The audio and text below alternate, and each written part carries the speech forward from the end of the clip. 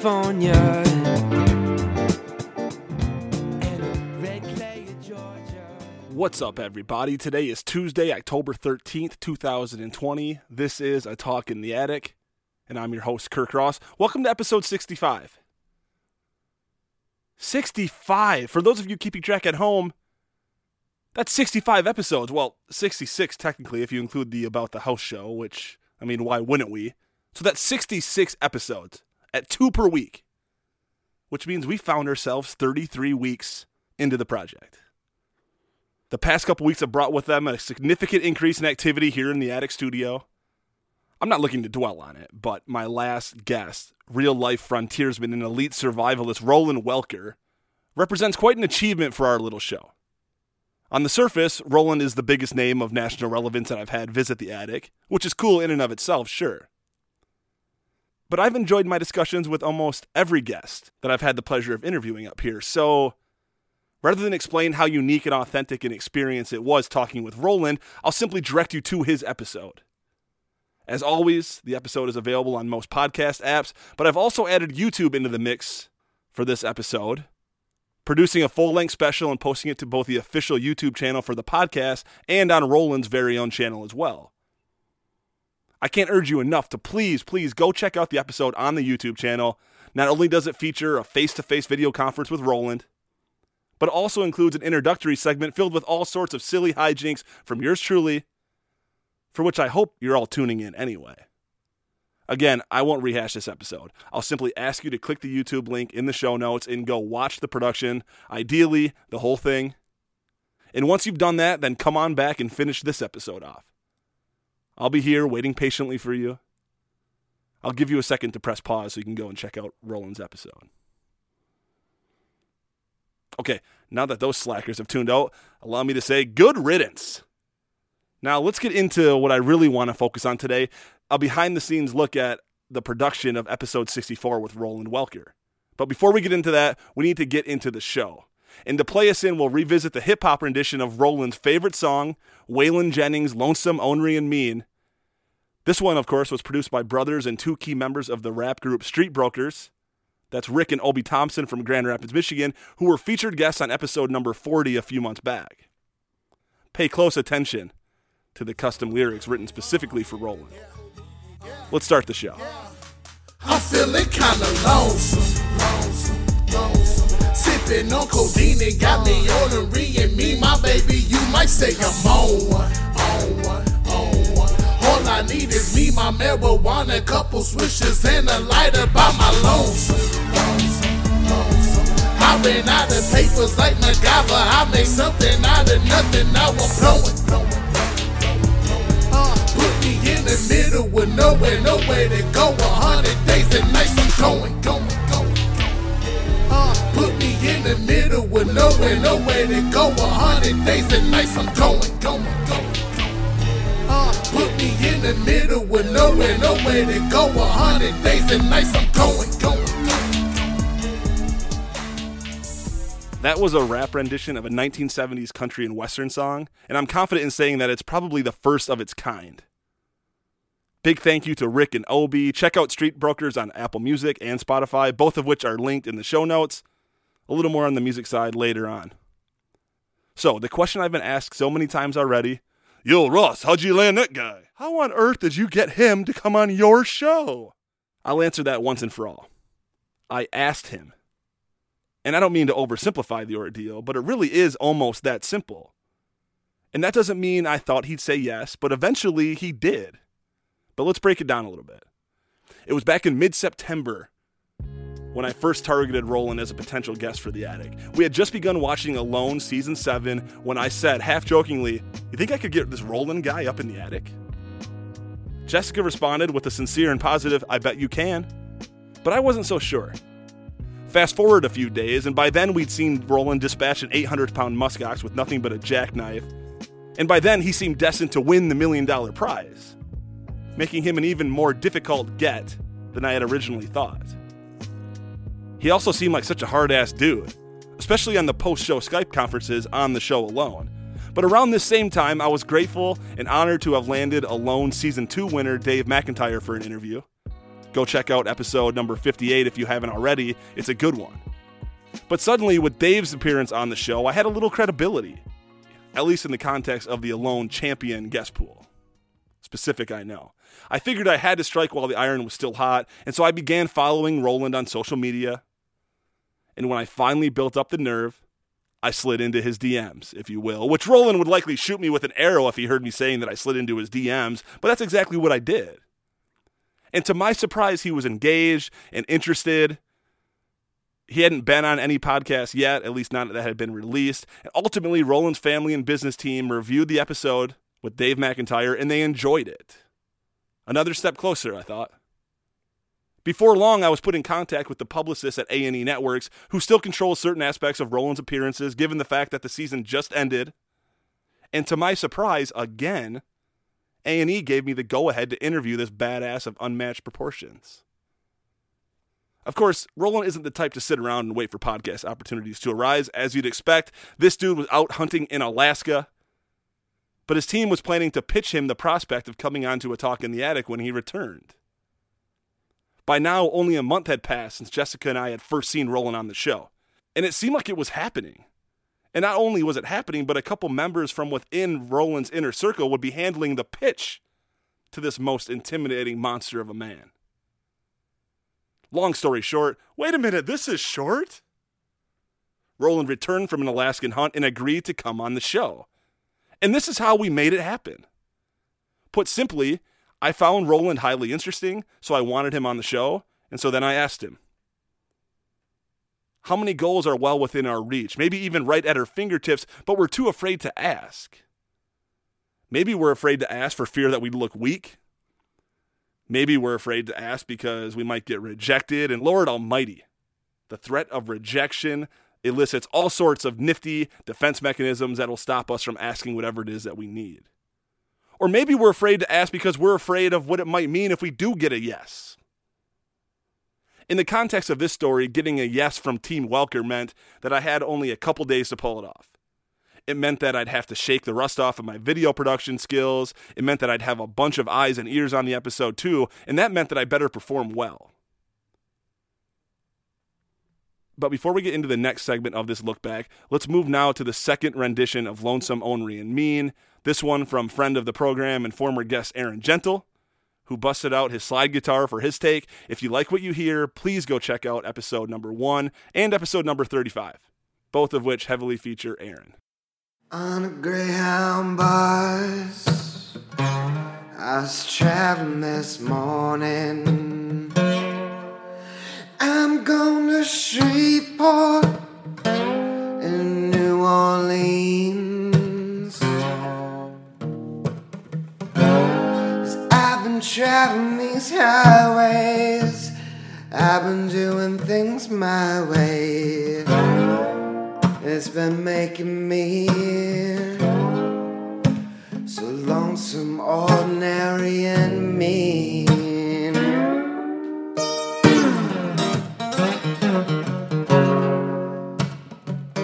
Now her hair was jet black, her name was Codeine, and she thought she was the queen of the Basin Street Queens. Thank you, AJ. Love this cover, dude. Keep it up. Okay, so I had my yes. The only catch? Roland would have access to a reliable internet connection for only a couple days in Oklahoma before he was off to whatever extreme activity was next on his agenda. Probably something like some leisurely grizzly bear hunting on horseback in Siberia or something, I don't know. But essentially, we had 48 hours to prepare and a 36-hour window in which we could actually execute an interview with Roland effing Welker. Perhaps most urgently, this window included finding a reliable audio setup so that Roland could actually sound good while he was in Oklahoma. After all, I couldn't let the episode that was guaranteed to land more ears than ever sound bad. Of course, ordering a microphone from Amazon was an option, but it would have been cutting it too close for comfort, particularly with some of the delivery delays. So I did what any industrious podcast host would do. I called Radio Shack. Maybe I should rephrase. So I did what any industrious podcast host would have done if it were 1997. I called Radio Shack. Of course, there's a flaw in that logic as well, because podcasts weren't even a thing in 1997, but you get what I'm saying. I called Radio Shack in Claremont, Oklahoma. A dude answered, and I explained that I was a podcast host that was in dire need of a USB microphone. To which he responded, "What's a podcast? Is that like talk radio?" Okay, I'm kidding. Radio Shack in Claremont, Oklahoma isn't really stuck in a pre-podcast time warp, but it's not too far off from the truth. Because once I explained my needs, the man on the other end said, "Oh yeah, man. I've got the perfect thing for you. It's a LabTech 534 desktop mic. It's actually marked down to $17.99 because it's our last one." "Awesome," I said. "Let's pull the trigger." Just so you're aware, you should know that the box has been opened and then taped back shut." "It's all good," I said. "As long as it works." I mean, what, did somebody return it or something? Actually, no. We've been using it in the store because our old mic broke. It works pretty well, though. Sure, that's fine. Let's do it. Here's my credit card. Once we completed the transaction and coordinated a pickup from someone on Roland's side, I took to Google to find the specs of the trusty LabTech 534 desktop mic, which I had just purchased. And it was almost impossible to find anything on it whatsoever. A true testament to just how outdated and ancient this particular model was. I was able to uncover a single photo of the LT 534, and that photo was as 1997 as you can imagine. It was one of those STEM-style mics that might have been included in the Dell box that you unpacked at your first dorm. So to answer your questions, yes, Radio Shack is still in business, and no, it shouldn't be. Because the 20-year-old floor model mic didn't even function properly. So while the procurement of this device proved worthless in the production of Roland's episode, it at least made for a decent bit in this follow-up one. Roland simply ended up using the built-in mic from his computer, and it all turned out just fine. The interview itself was an exhilarating experience. I was expecting to find his friend Tara on the other end when I called a little early to make sure that we were good to go, but that wasn't the case. Instead, when we first connected, staring directly into my soul all the way from Oklahoma was Roland Welker, the very same dude who I watched build Rock House, take down a muskox, and then eat its still beating or meal-warm heart, as Roland called it. Talk about an intimidating sight for me. And we jumped right into the thing. No small talk or anything. I mean, I figured that Roland wouldn't be much of a small talk guy. And for those of you who watch the interview, you can see that I'm a little intimidated at first.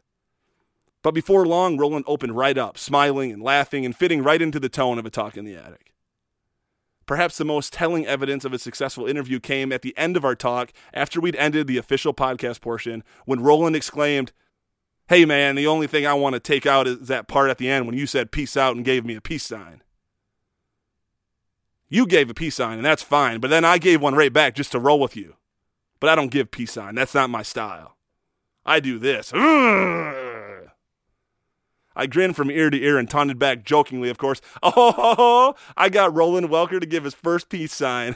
I made sure to end the taunt quickly before I found myself in hot water with the baddest dude alive. But I was sincere in my excitement that we had clicked well enough to find ourselves mirroring each other by the end of the discussion. I cut the peace sign out, of course, but that interaction at the end provided me with a charge of confidence that allowed me to jump directly into an ambitious post-production process.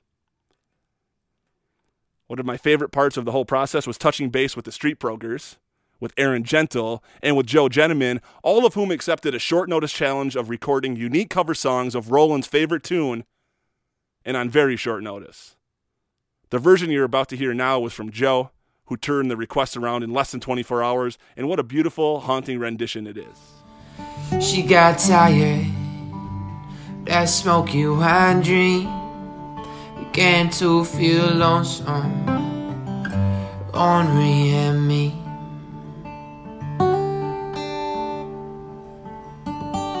We got together, we cast in our sweets, gave them to the beggar was mumbling through the streets. There's no escaping from this snowy white dream. Born looking lonesome, ornery and me.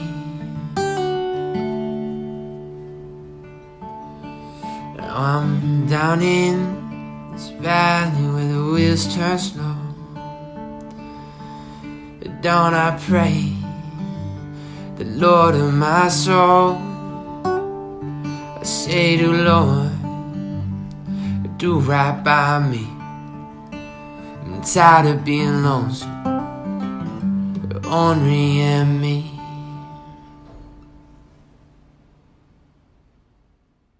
I cannot express my gratitude enough to Joe, Aaron, Rick, and Obi. I'm amazed at your talent, your ability to turn this request around in just a few days, and with your commitment to what I'm trying to grow here. And you're all a big part of what I'm trying to grow here. So thank you so much. Let's keep looking for opportunities to keep it rolling. Now to the final stage of the production, putting the video together. Jessica was a total trooper by coming out into the woods with me to film the intro on very short time. We were doing it the day before it was being released. We shot that bad boy just a few hours before we put the video up. And you wouldn't really know by looking, would you? In fact, as a first-time camera woman, Jessica had the distinct pleasure of dealing with difficult forest terrain, uneven footing, hundreds of prickly burrs, and one prickly host, who was much better at doing than describing, which results in unfair expectations of those around me. You know how that goes. But Jessica did such a great job. Thank you, Jess. Not just for helping me film my silly intro, but of course for inspiring me to chase this passion of mine. I also want to thank Roland's friends and family, Matt and Megan and Tara. The entire process has been so fun and so natural, and I hope for an opportunity to put our heads together again soon. More on that sometime down the road. As of the recording of this very episode, episode 64 with Roland Welker has surged to almost 2,000 views or listens, by far my largest reach to date. Now, of course, the challenge will be keeping momentum without changing my intent. And I look forward to that challenge. I really do. That's going to do it for today's quick look back at the last couple weeks of organized chaos here at A Talk in the Attic.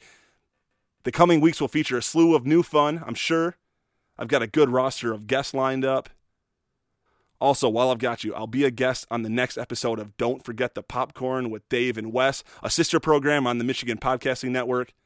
That episode will drop sometime Thursday, so please give that a listen. We're actually having a movie draft in which we pick our favorite flicks from 1999, one of the best years in cinematic history. It also features my all-time favorite movie. Okay, I'm going to leave you now with a song from the band Great White Rhino, hailing from Bay City, Michigan, a group who I had the pleasure of meeting this past weekend. We're in talks now to coordinate a live set in the attic with these fellas. Think Tiny Desk Concerts meets VH1 Storytellers meets A Talk in the Attic, with a little bit of Bay City sprinkled in there too. More on that whole project as details emerge, but it's coming soon. Thank you so much for tuning in. I'm Kirk Ross, urging you to search within yourself for something that you want, but that you haven't worked up the courage to ask for whatever it is that you need or want to make it happen. Worst case, you'll get a no. And while it might be a yes that we're all after, remember that there's a ton of value in a no as well. Here is Great White Rhino with their original song, Dreamin'. Peace out, everybody.